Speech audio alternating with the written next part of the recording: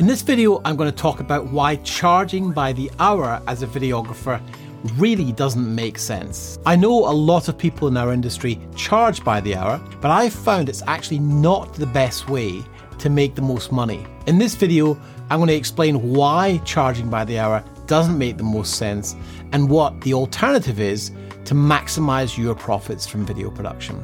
Hey, I am Den Lenny, and if you're new here, I have been in this game for close to 25-30 years. What I've done in that time is work with a broad range of clients, from small production companies to large organizations like Sony. I've worked with big celebrities like Duran Duran, Cristiano Ronaldo, and Robbie Williams. So I've got a really good breadth of experience filming across the world in how to best charge for your services. Now, this popularity of charging per hour, I think, stems from the idea that clients will somehow find it easier to calculate how much it's going to cost them to film with you. But here's something I want you to think about. Tradespeople charge per hour.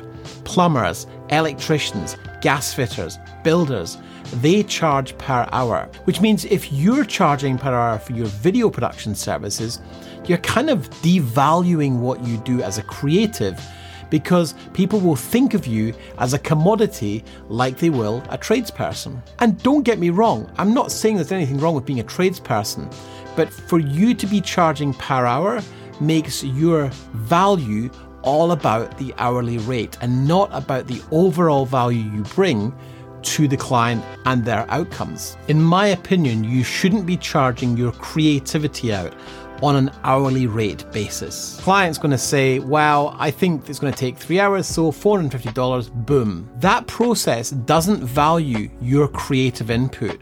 So how do you charge for that? Do you add an extra hour on, an extra couple of hours? Do you see what I mean?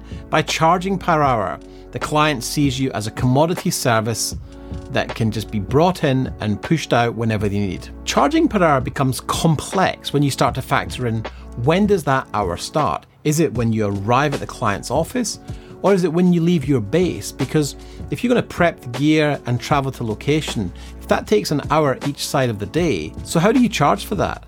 Does the client expect to pay for you to prep the gear and get to location, or are you absorbing that? This is why charging per hour becomes tricky, because it becomes muddied. It's like, what are the parameters? I believe that charging by hour sets the entirely wrong tone for a long-term relationship that involves creativity. You want to build a partnership with your clients, one that involves them looking to you as a collaborator and not someone who comes and just bills per hour and then leaves. You want to build that partnership in such a way that they rely on you. You become their trusted source, their trusted advisor for all things video. If you charge per hour, what you're essentially doing is saying is, when we show up with a camera and a crew, we're on the ticket. Now, that doesn't allow for all of those pre-production conversations, all of those creative discussions you might have over coffee, over lunch, leading up to the project, that somehow needs to be charged for. And if you're charging per hour, how do you do that? The fact is, most people don't actually charge for all the services they're delivering, and that's why they're not making more money. They just see the production part, which is the filming and the editing, as the chargeable items. And they either don't know how, or are embarrassed to, or are just not clear on how to structure pricing for all of the other services that you deliver during a video project. If you do charge per hour, what you're saying is, hey, we're available to show up anywhere at any time for this hourly rate. Here's an example. I had a friend recently was approached to film something at a big tennis tournament here in Australia. It was a major airline with the major sponsor of the event partnering to film some elements for this event. Now, they wanted only 1 hour on one day, 1 hour on the next day, and 1 hour on the third day. And in their mind, they thought that was only 3 hours worth of work split over 3 days. And so they argued that it was only really a half day split over 3 days. But in actual fact, by the time you got to the location, major sporting event, found a park, managed to get your gear from the car park to the event space, which could be a kilometre or more in walking, it's actually more like 3 or 4 or 5 hours each day. And so in fact, over the 3 days, it would be 15 hours worth of production. But this client wanted to be billed hourly because that's what they've been used to paying because some supplier was billing them hourly. My client actually declined the project because it didn't make financial sense. So charging by hour is actually impacting our industry in a negative way. It's giving the wrong message to clients that you can buy video services per hour. The other problem with charging hourly is that if you predict the shoot's going to be 5 hours, let's say, but the shoot starts to run over on location, you've got to have that conversation with the client that says, we quoted you for 5 hours, but now it's going to be 8, and their budget starts to blow out.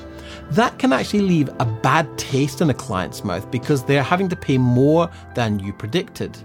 And even though they know you're being paid per hour and they know that can blow over, I think at this level of video production, it actually leaves a negative taste in someone's mouth, not a positive one. The way I've always priced is for the job. What is the outcome? What is the finished product? What is the finished film that you're hoping to achieve, or what are the deliverables? I don't get stuck in the minutiae of how many hours each thing is going to take. What I do typically is I quote pre-production, production, post-production, and any other expenses that might be involved in the production, plus a production fee. And what I'll often do is add a 10% contingency on larger jobs, which means the client's got an overall quote or an estimate of the worst case scenario. Now, in almost every case, we don't use the contingency, so what happens is we deliver the project and the client's perception is we're 10% under the original estimate. Now, there is a place for working out hourly rates, and that is in your estimating stage internally in your business. So you want to work out how many hours you think it's going to be for pre-production, production, how many hours of post you're going to need, and experience will tell you what those are roughly going to be. Now, I typically add in a 25% buffer to any estimates that I'm putting together, so you can work out internally what the project's going to cost you, and then you can give a price to the client. Now, I would say you want to be aiming for a 50% gross margin on your project, and that will leave enough fat for all the hidden costs you've got in your business. The thing with pricing by hour, it's a little bit like, imagine going to a restaurant and being given a bill that includes the price of the carrots, the price of the meat, the price of the veggies, the price of the oil to cook everything in, the chef's time, the hire of the kitchen, the tableware, the plates, the washing of the dishes. It just doesn't happen like that, does it? So there is no reason to go and break everything down for a client on an hourly basis. You want to just get a price for the overall meal and the experience. And the nicer the restaurant, the more experience the chef has, the more likely you are to pay more for that experience and the more exclusive that becomes. And generally speaking, really nice restaurants are always booked out months in advance. That's a little bit like being niched as a video business owner. You don't want to be charging clients by the hour. You don't be charging them for the experience of working with you. And you want them to feel like they're really lucky to be working with you. What I recommend is you break down the pre-production, the production, the post, and a production fee and give the client a number for the finished work. You've been listening to the Video Business Accelerator podcast with your host, Dan Lenny. If you are a video business owner who is tired of going it alone and would benefit from mentorship, support, and weekly accountability, then mouse over to www.videobusinessaccelerator.com to learn more about how the Accelerator program can help you today. Don't forget to subscribe and rate the show over on iTunes. And we'd really appreciate you taking a few minutes to leave a review.